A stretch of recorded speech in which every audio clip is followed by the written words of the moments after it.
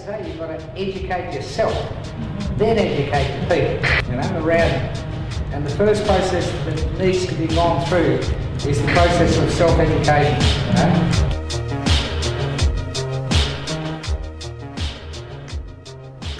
Hello. Welcome. Hi. Welcome to The Survival Guide. You are listening to Radio Skid Row 88.9 with Joel. And Lorna. Hope you're having a great Friday. So we're starting with our first week of proper broadcasting of The Survival Guide. Our first episode. Very interesting stuff coming to you every Friday on the city and gentrification. So what our program is about breaking down, then marrying and connecting and unpacking the connections between gentrification and colonisation, and explaining all of these huge terms that people are using to describe our current state. But first, I think we should talk a little bit about where we're coming from when we talk about these things. Maybe give you an introduction to who we are. Some of you might already know who we are, some of you may not, and I think it'll help set the context for the conversation we're going to have. So I guess I'll go first.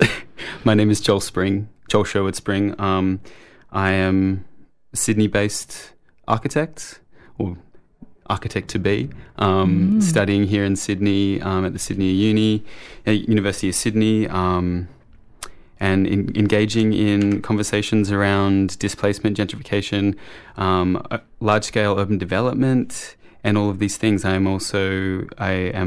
come from Wiradjuri country out near Wagga on my mother's side, and Irish on my father's side. Mixed bag with interesting insights into these things we all play a part in. That's right. My name's Lorna, as I've said. I'm a poet and educator. I'm currently working in schools, doing some programs, giving kids the tools to be able to express their emotions and find their voices. I suppose a lot of my work has been really around marrying gentrification and colonisation, and identifying the waves of colonisation that have been hitting these shores. And I guess, what this show is all about is how gentrification is colonisation, and it's the exact same thing with the exact same tools. Being a history geek, we're always talking about knowing yourself and understanding your pathways, and knowing where you've been in order to track where you're going and know where you're going, and knowing yourself and how we've gotten here.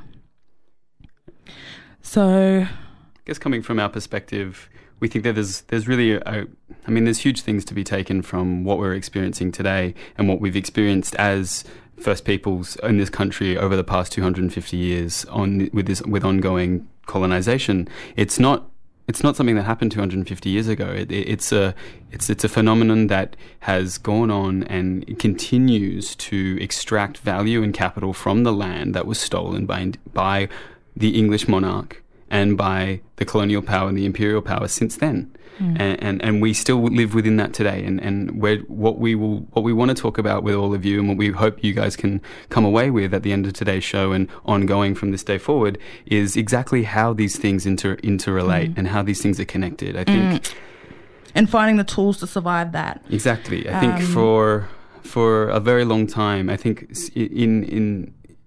from time immemorial, I think the Indigenous body has been the one that has navigated this land, and it is the one that narrates it. It is the body that navigates this landscape, and it's the one that has been used by other people to gain access to the insights of this country. We know this country, and how do we go forward with what's going on in our cities today, taking into consideration the things that we have learned as Indigenous people in in resistance against colonisation. And interpreting, using those tools, you being an architect and myself being a poet and an educator, I think that, there's a lot that we bring to the table, which is why we are doing this show, so that we can share that information with everybody else, because there's no point of just us knowing these things. This information has to be accessible for our people, and this is why this is a guide for your benefit. This has been made for you. I'm going to get a little bit nerdy, and I'm going to make this a little bit more academic at the moment, because I think this is something that I hold very close to myself when I think about what we're doing here. I'm going to open up with a little Edward Said quote. The main battle with colonisation is over land, of course. But when it comes to who owned the land, who had the right to settle and work on it, who kept it going, who won it back, who now plans its future, these issues were reflected, contested, and even for a time decided in narrative. The power to narrate or to block narratives from forming and emerging is very important. And that's what we're trying to do here on the show. The Survival Guide is trying to mobilize a narrative that is outside of the normal discourse of, gentrification is just cafes. It's just places being made a little bit nicer to be in and a little bit more to our taste. But whose taste are those? It's good for you. Don't you want nice new streets and a nice new home? And those kind of things are what we're fed all the time. That totally reduces dispossession. Exactly. And totally minimises the history of dispossession in this country and how our people have been moved on. So focusing on our community, the community that we've grown up in and learned in, Redfern, Waterloo, little shout out there. We are focusing on the birthplace of Aboriginal controlled organisations, the birthplace of self-determination as we know it in this country.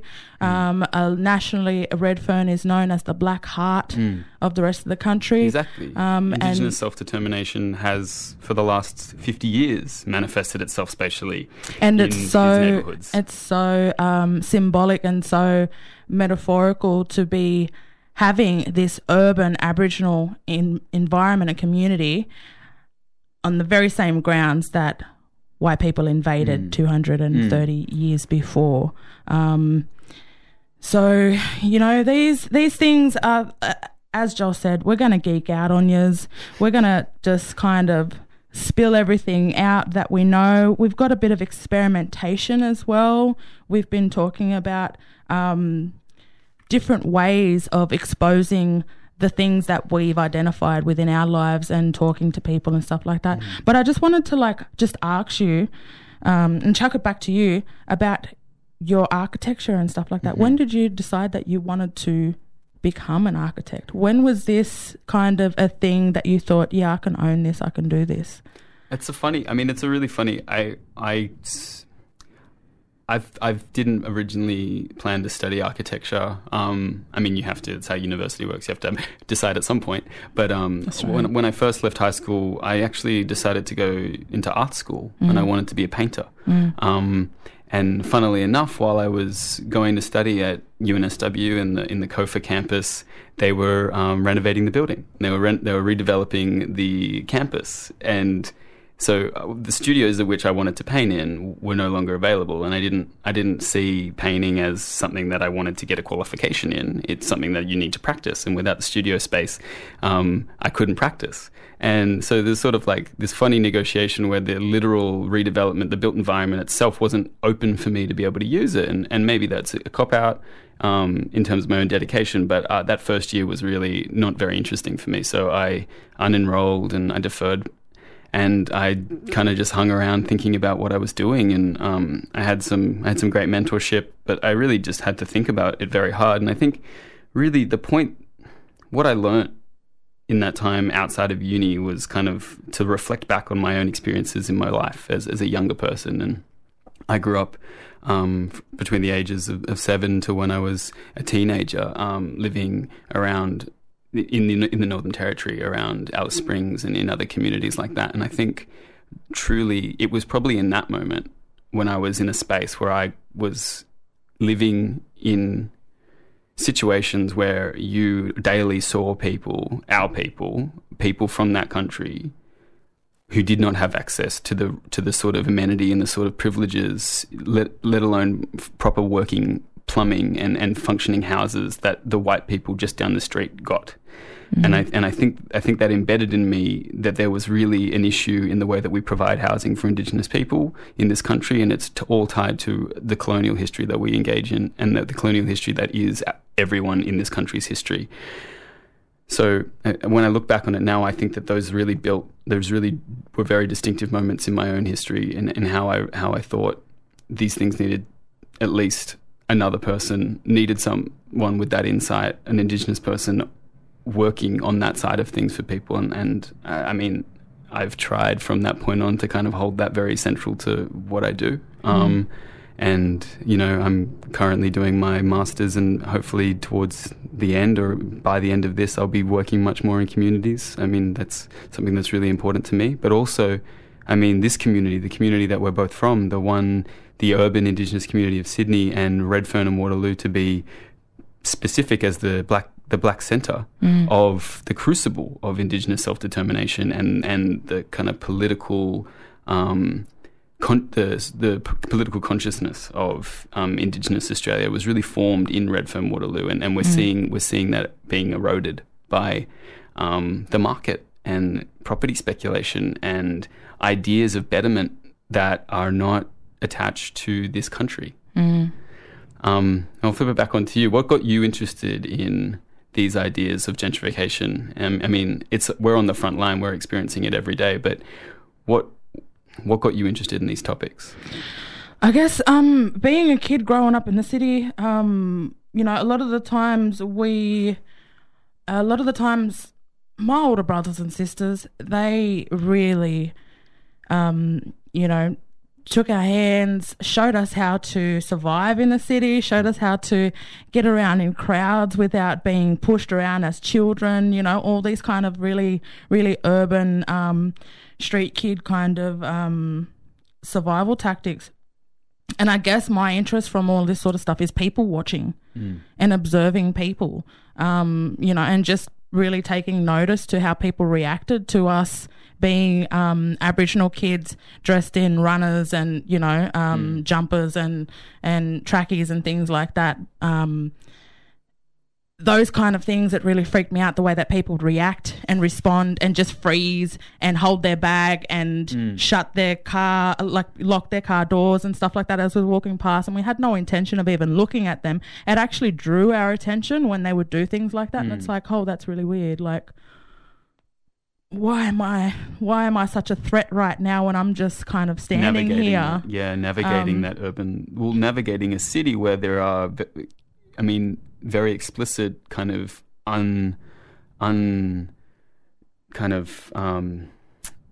undescribed or kind of not visually representative in any other way apart from kind of class and skin color as real division lines within a city that and within a country that at times has praised itself on its multiculturalism. So I guess being a poet, I've always noticed how there's streams of people going every which direction, and there's all this organisation, the way that people move together as units. But I always was fascinated by how having one black person that doesn't quite fit the description of what, the model minority is or those kind of things, how those streams that very much represent bloodlines and things like that running through the city, how they just stop. They just literally just stop when, my older brothers and sisters would be taking us out for our birthdays to watch a movie and things like that, There's a lot of microaggressions that are played out every single day all over this country, and it harks back to colonialism. And I think, being history geek, being someone that's grown up and being fed black politics like breakfast, lunch and dinner at my dinner table by my mother and by these great thinkers and all the people that they had been exposed to, and, having access to great Black writers nationally, regionally and internationally. You know, all of those things kind of made me really interested and made me able to identify what I was seeing and put a name on it. So say, for example, you know, when I think about gentrification, the first time I kind of really started to understand what it was from Ice-T's book about ghettoization, about the ghetto, and about how, you know, within ghettos, there's specific situations created for crime to thrive, and it's simply by placing rich white people right in the middle of Black ghettos where they're all poor, and you have these white people with their nice cars and all of their lovely things. Social and Ice-T talks about how Black people don't actually realise how poor they are until they see the way that white people are living. They see the way that rich people are living. So that is a huge turning point for Black urbanised people. And, you know, being an Aboriginal person and being an Aboriginal woman here in this country, I was just blown away by the fact that my generation has been exposed to these terms and concepts through hip-hop. Exactly. And it's a common thread that I think is replayed over and over and this is what we're trying to get at in these conversations around gentrification. It's located at your very front doorstep, but it's also a global issue. These things are happening across the globe, in every city, in every community. And who loses out? Who loses out in these situations? It's manifested in so many leveled ways from the top down, and we're going to explore that in the show for all you guys. And we're going to speak to lots of different people. We got some really great interviews lined up next week as well with your mother named and some other people, which will be great. We've got a long list of content that we want to expose our audience to, and we've been very experimental in creating this content with the support of Skid Row, which has been wonderful to have those resources and have a space, especially when we're talking about space and taking over space and acquiring space and how to reclaim space and safe space. And, you know, there's a lot of things that we've had the privilege to have access to over these last couple of weeks planning the show and getting to know the landscape and the politics involved in all of this as well. And it's very interesting stuff. So I think we should kind of move on to a kind of conversation of kind of what brought us here. What's brought us here to have this conversation today? I think there's a few points that we can draw directly as what's kind of contemporary to this Sydney CBD's new idealization of itself, which has seen the movement and the dispossession and displacement of Indigenous communities again through different means, be it through government legislation and the terms around public housing, which we're now seeing in Waterloo with the redevelopment of the Waterloo public housing estate, or be that the contentious and highly political issues around the Aboriginal Housing Company down on the block, with the occupation by the 10 Embassy and now the redevelopment brought along by Daycorp and the aftermath, and you know where's the accountability still to this day. We're still asking for transparency, and I guess again, you know, this is why we're doing this program, is to be able to share those tools of understanding and unpacking and finding your place in it, and what you can do to survive this, what you can do to counteract these things, you know, and being someone that's been exposed to great Black radical thinkers, it always goes back to, why are we trying to reinvent the wheel when things worked out really well 30, 40 years ago, and how we've gotten here exactly. And that's what we've been talking about, is the steps and stairs and the policies that have brought us to this point. And the history of that. Because history in this country with colonisation is a cycle, and it's a cycle of toxicity, very much like an abusive relationship. So if you're not aware of how to identify what an abusive relationship is, you're more than likely to be stuck in it and think that that's normal and that's okay, because we've been conditioned to normalise this the same way we've been conditioned to normalise how inhumanely we've been being treated in the whole history of this country's establishment as a country. Exactly. And that we take that these things, you know, are the way that things have to go. We don't question, or we can maybe be outraged and upset for a little bit. I mean, I'm going to maybe just go into covering a little bit more around the history around Waterloo. I'm sure some of you have heard about this, and this is the context through which Lorna and I actually properly met. So I guess to kind of give a bit of context, in late 2015, the redevelopment and the large-scale sell-off of public housing in Waterloo was announced to make way for a new metro station and high-density private housing, where they're going to turn the existing estate, which currently houses, there's 2,000 tenants living there, but there could be more, and it has a capacity to house at least 8,000 people. They're going to turn that in, and they're going to take 70% of that and turn that into private housing while maintaining the capacity for 5,000 public housing on the same estate. With the first wave of relocations to commence at the end of 2019, which has been delayed, which is first nominated in 2017, but you know that hasn't happened yet. The decision to redevelop the Waterloo area is part of a state program involving the sell-off and redevelopment of public housing estates, and the transfer of public housing into privately owned and run community housing.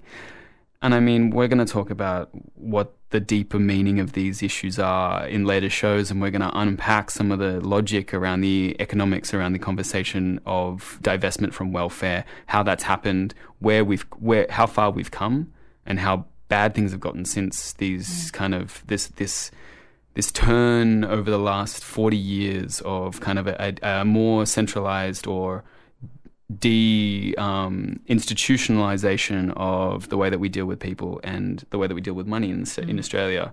And this is nothing new, you know, coming from residents. They mightn't use the same terms to describe this, but we're all aware of the campaigns of dispossession, the campaigns of displacement, and famous comments, getting rid of black faces in the area. You know, these are all companies that are still working in the area and are visibly working there while we still have, you know, no spaces for urban black artists from Redfern and Waterloo to be able to provoke conversation, be able to make work for our people in the place of, you know, the birthplace of Black Power as we know it, the birthplace of all of these great things.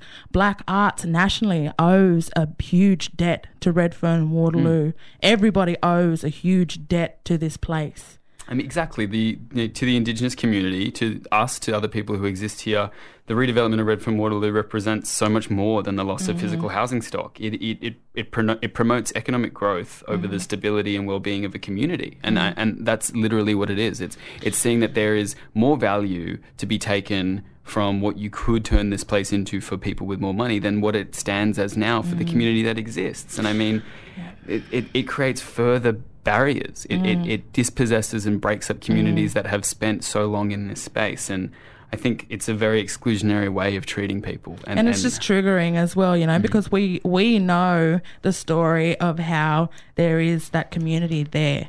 And it hasn't always been there. That's the point. We've had to fight tooth and nail for that space. Exactly. And now it's being ripped out from under us. You know, and a lot of the services have been eroded. A lot of the, you know, visible black faces are being moved on.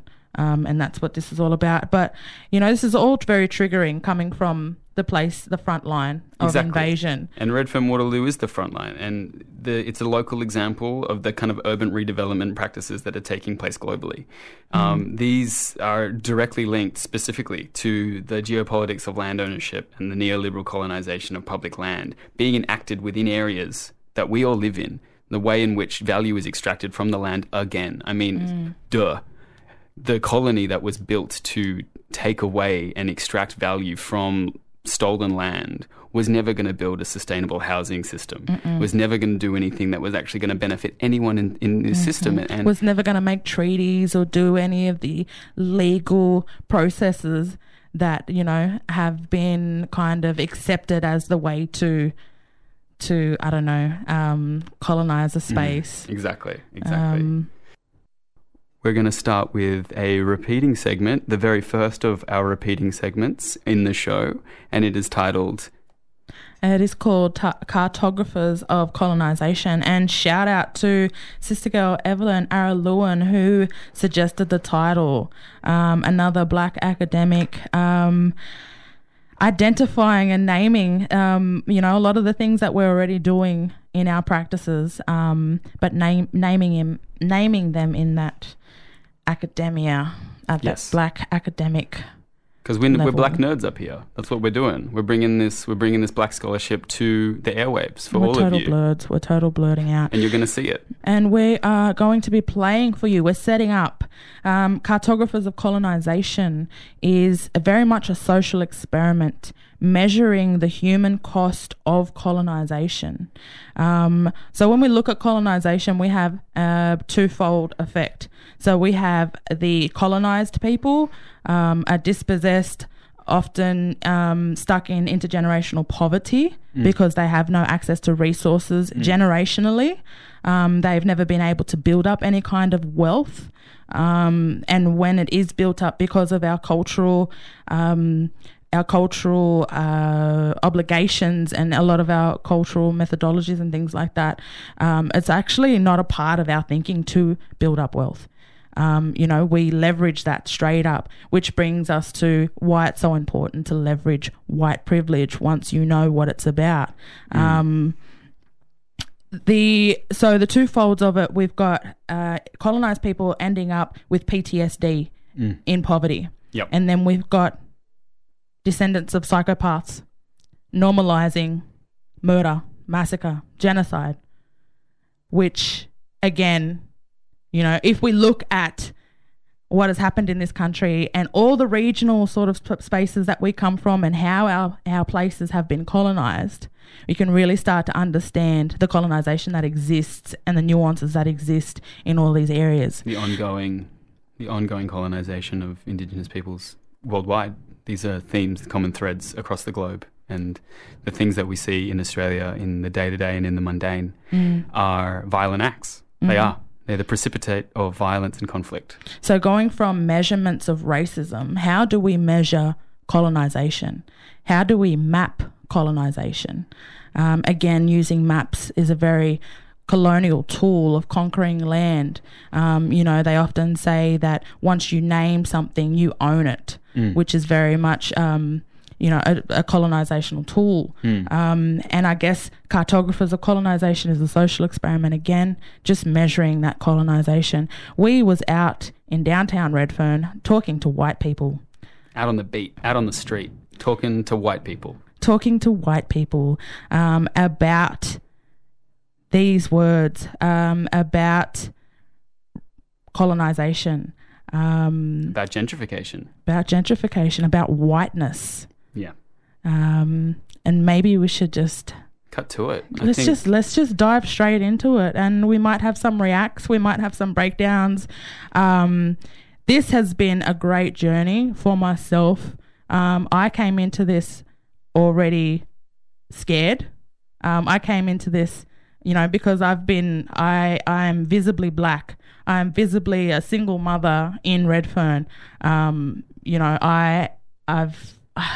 It's like I get attacked by a white man almost every week.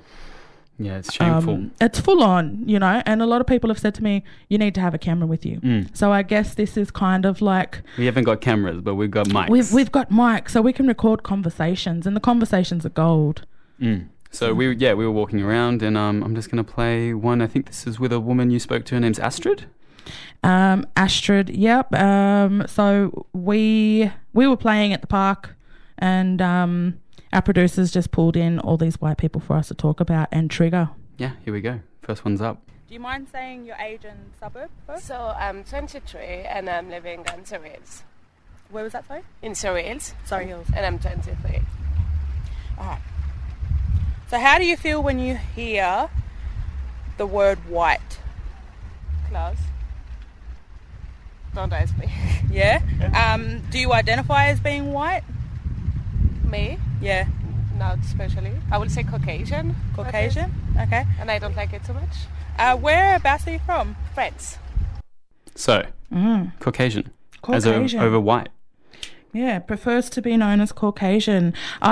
This word for me as artists, and I guess as both artists, we can really identify these things. I find it fascinating that in this country, white people are very apprehensive to talk about white or even mention the word white. Even in artistic art statements and stuff like that. When white artists are actually talking about their art and it features prominently either black or white colours, I find it hilarious that they can't even talk about the colour white. They'll use things like fair, light, bright, every other word but white, which, Poetry. exposes something. It exposes something. Exactly, and I think she goes on to talk about kind of why it makes her uncomfortable, and I think we'll listen to that now. I just noticed that these words have made you feel a little bit comfortable. Is that right? Uncomfortable? Yeah, because like I'm speaking as a white person privilege, and it's bothered me that exists. It's bothered me like Australia is very racist. Like I come from France, it's not brilliant either. And I just feel terrible to speak about that. Like not to speak, I'm happy to speak about that, but it's just I feel terrible as a white person privilege. Here you're coming to ask me that because I can't imagine, but I don't know, but I can imagine how hard it is to like facing that every day. And like being in your place and people come around and tell you how to do your life or like take your land and like how to live and put you on the side and what the hell. And like what take the your land. hell? I love how she said it, like take your land.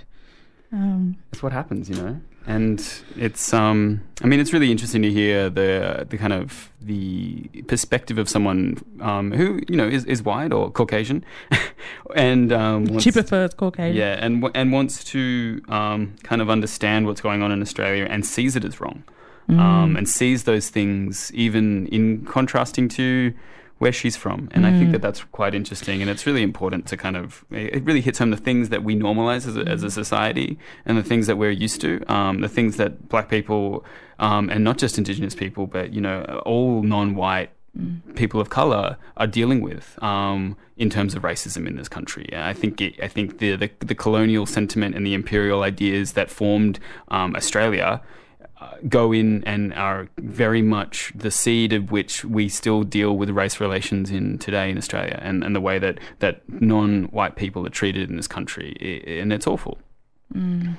I just find it really interesting how she said Australia is very racist. She talks about white privilege. I think she was actually the only person to offer up and identify her positioning within white privilege.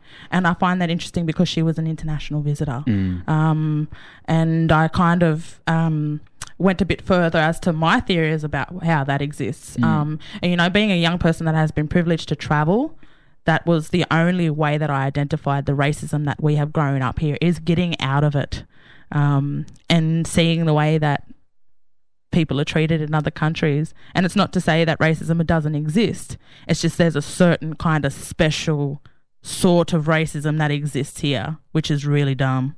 I'm going to play a bit of a longer recording now, kind of talking around whiteness, colonisation, and a few more trigger words that you'll hear in the segment. So I think this is V, and she had very interesting comments. I'm 41 and I live just down the street there, about 50 metres. Okay, so where are we at the moment? In Redfern Park, next to the fountain. Okay, so how do you feel when you hear the word white?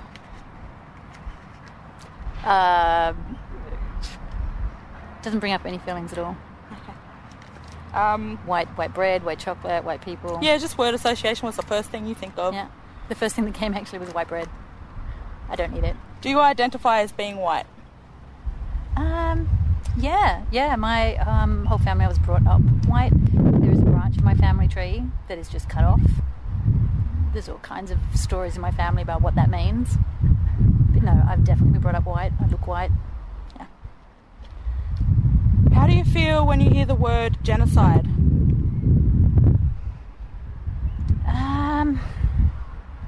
bad for people who have experienced that. I mean, it happens all over the world. It continues to happen. You think we would have gotten over it by now, but we haven't.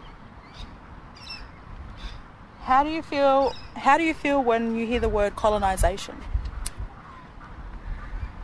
Again, something that happened all over the world, and I guess in some ways it's hard not to feel a bit of guilt when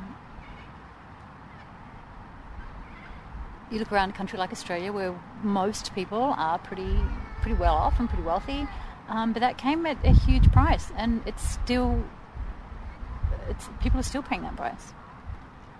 How do you feel when you hear the word land rights?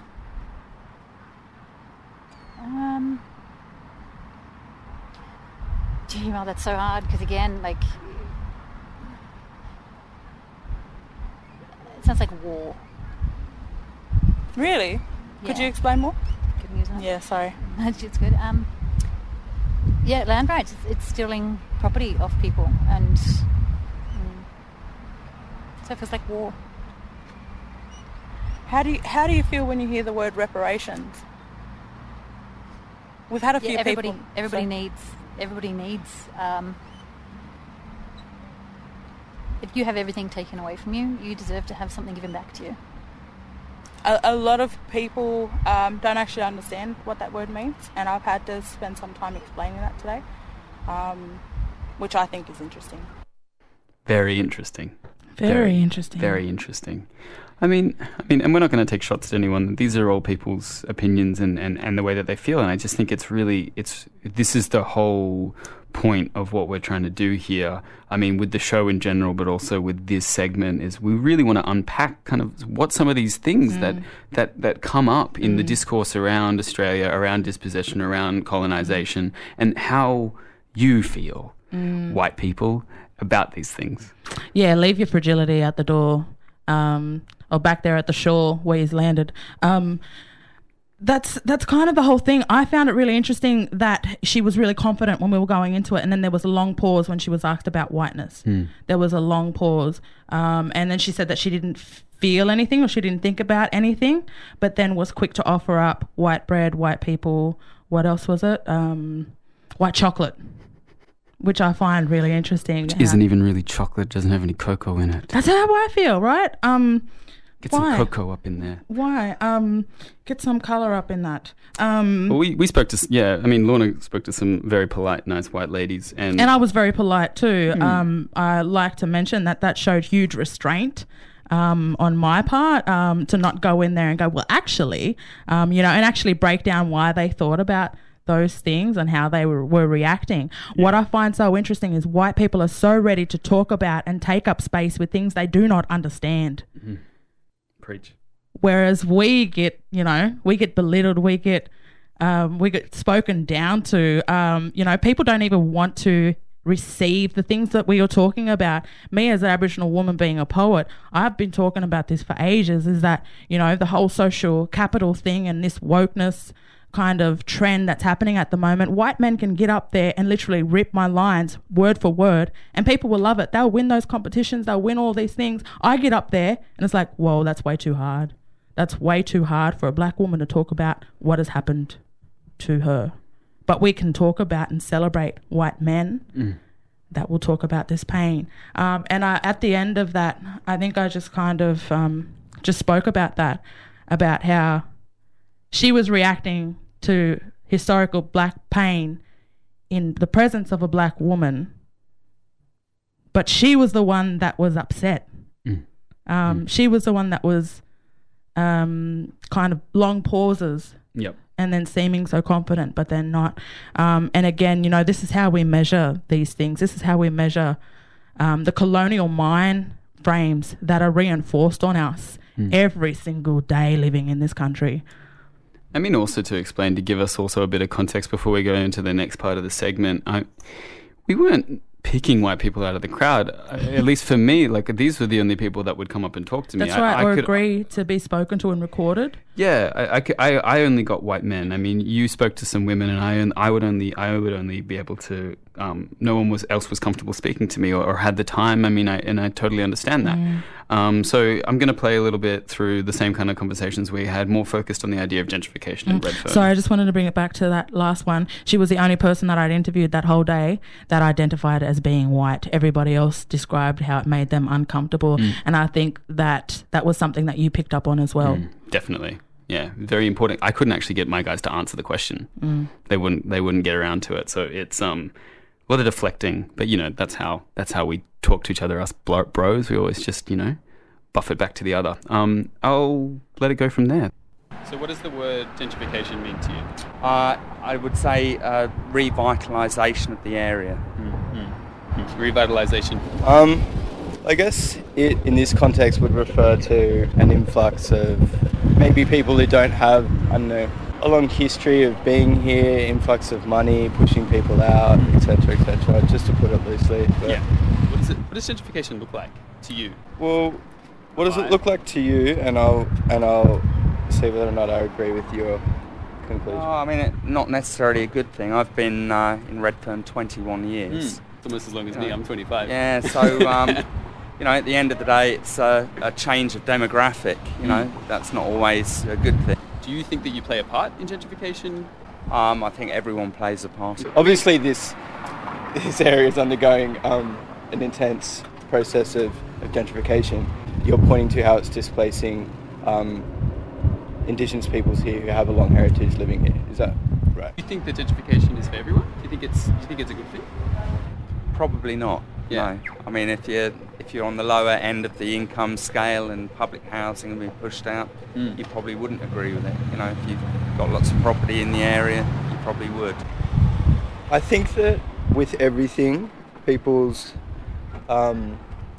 feelings need to be considered, and cultural ties and heritage always need to be considered. I mean, you can't just be like, I've got money, I'm coming. Like, who's to say that, Joe Blow can't come and, buy a terrace here for $1.5 million and, bring his mates and I'm just posing this question purely for debate, like what kind of barriers would you advocate to consider other people's feelings during this process of gentrification? Yeah, I mean, I guess it's more than feelings as well, because you're talking about where people live and work and sort of the communities that they may have been brought up in, which are changing quite drastically because of, really just the market. It's property speculation and other things making it quite difficult to live, as well as, government policy that what they're doing to Rachel Foster Hospital and then also down at Waterloo, where they're going to redevelop the whole site for the public housing estate. These are government reforms,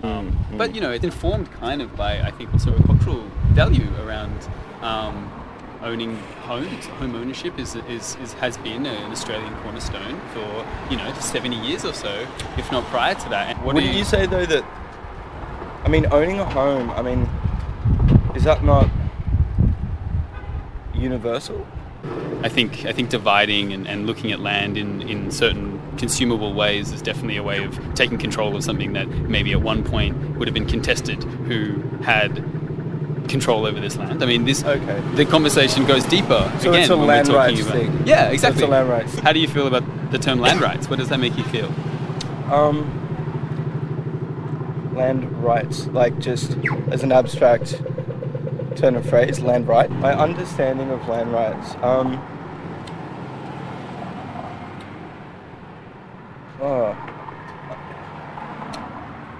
fuck, that's a hard one, isn't it? In a legal sense, like if you buy land in this capitalist system, you own that land and you have certain legal rights around it. Until you don't. Well, then it will go to your benefactors, so always. Will it not? Although, if you can't pay your mortgage, the bank will claim it. That's how it is. That's how it happens. That's how it is. We live in a world. A bank is made of men, but it does not behave like a man. That's true. It behaves like a bank. Behaves like a bank. The whole land rights thing. That whole land rights thing. He seemed pretty confident in what he had to say. And he seemed hella confident. But that's the issue. It's like we don't have these conversations enough. I don't think white people are having these conversations enough, except to be in direct opposition of the kind of ideas of land rights.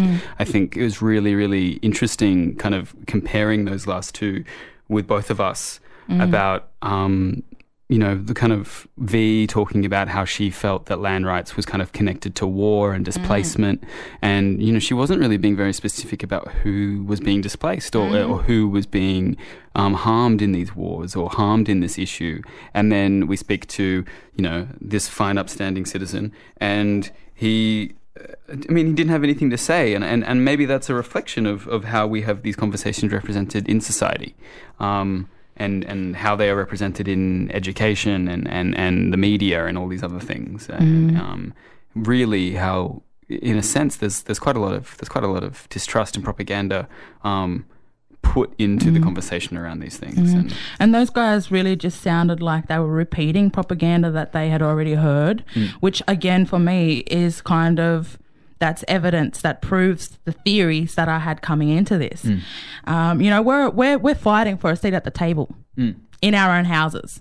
Exactly. You know, and I find it hella funny that white people don't actually have the capacity to be able to navigate these kind of conversations when that is all our people have been screaming for the last 230 years. Exactly.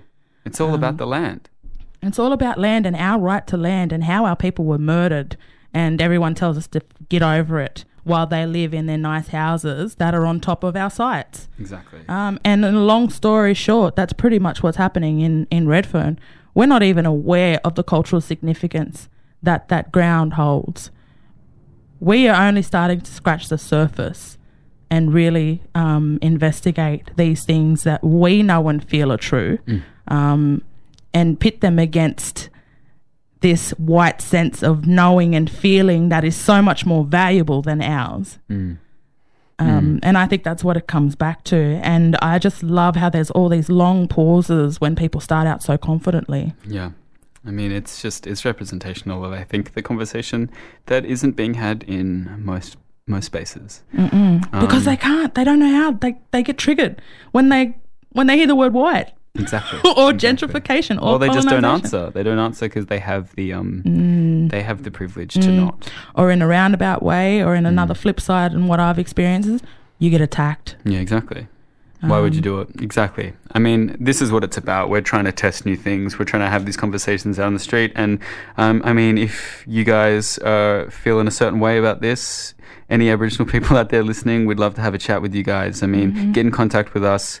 We'd love to hear from you. That's the end of this week's segment of Cartographers of Colonisation, putting down points on their map in Redfern, talking to people about how they feel about gentrification, whiteness, and land rights. Yeah, so, I mean, that's we're coming to the end of our first hour of the show. This has been really great to share this stuff with you. It's been really awesome to talk with you, Lorna, on air about the stuff that we're so interested in, and to kind of give an offering up of our first segment of kind of the stuff that we're doing, the kind of more experimental stuff that we want to try and be doing kind of behind the scenes while we're not here on air talking to you guys about these things. Yeah, it's about sharing that evidence that we've gathered within the last 2 weeks, and that's very much what we'll be bringing to Skid Row every Friday. Yeah, I mean, in this city, you know, like Australian cities, you know, they're inundated with construction, especially the East Coast and the Southern East, with public announcements of new developments and citywide private openings of new buildings almost every week. There are reportedly more cranes in the East Coast capital cities than there are on the entire Northern American continent. I mean, just that alone. How crazy is this? That we're going through this huge bust, and I know that everyone can see it. It's not just me. Everyone's complaining about, you know, the disruptions in our everyday lives with travel and transport, noise, pollution. Exactly. You know, there's a lot of other things that come to the surface too when we dig up the earth. Exactly, and with these cranes and high-rise towers come not less but more problems. I mean, with the ever-increasing housing affordability crisis, overcrowded schools, longer working hours trying to pay off mortgages, worsening homelessness. It is like it's not a surprise that these issues of densification and housing affordability are are becoming key issues to voters across the nation. And it's not just our problem. It's a worldwide issue. We're experiencing a commodification of housing that is aggressively redistributing wealth to the top and taking land and the basic right to live in a comfortable home from marginalized people, and it's affecting us more and more every day. And it's getting worse and worse for everyone. And on top of that, our Aboriginal people are already marginalised. They've already been dispossessed, and then dispossessed some more, and then moved on, names changed, forced to marry somebody that you probably didn't want to marry, all these kind of things, it's all gotten us to this point right where we're at right now. Exactly. So keep it locked. I mean, every Friday we'll be here talking to you guys about these things. This is huge, and again, the human toll, it's huge on us as young Aboriginal people. And, having the job of having to unpack these things for our own mob, as well as having to navigate really, really weird conversations with white people who make up the majority in this country, in our own country. And if that's not evidence of genocide, then I don't know what is. The fact that we make up, 2.3, or is it 3% now? Close to 3% of the national population. We always have to keep reminding people about that. And we're going to keep on hounding on to you guys about it every week. So I hope you keep it locked. Next week we've got some really great programming set up. We're going to have a really great interview with Jenny Munro and have a conversation around neoliberalism and black economics. It should be really fun. It won't be dry and boring, I swear. If you want to find out more and want to see some extra content and join the discussion, you can follow us on Radio Skid Row Facebook. We have an Instagram, or you can contact us directly through the Facebook. Yep. You can call us as well while we're in the studio. Call us in the studio. You can look us up on SoundCloud. Oh, exactly. If you want to listen to this again, we will be exporting a shorter version of the show onto SoundCloud for your, leisure. Maybe you can't catch it. Maybe you're out doing something. Maybe you're out at lunch. It's a Friday, you got off work early, you're at the beach or something. I mean, it's winter, so you're probably not. But, these white people here are crazy. They get in that water. They'll do anything for that sun and that beach again, which is why they killed our people for it. Really bad jokes, I'm sorry. But yeah, really, shout-outs to the Community Broadcasting Foundation and University of Sydney for helping this happen. Shout-outs to our wonderful producer, Hannah. Woo! Shout-outs to Nicola and everyone else. Shout-outs to Travis, listening in Alice Springs. Thanks a lot. We'll speak to you again next week. What I always say, you've got to educate yourself, then educate the people, around. And the first process that needs to be gone through is the process of self-education,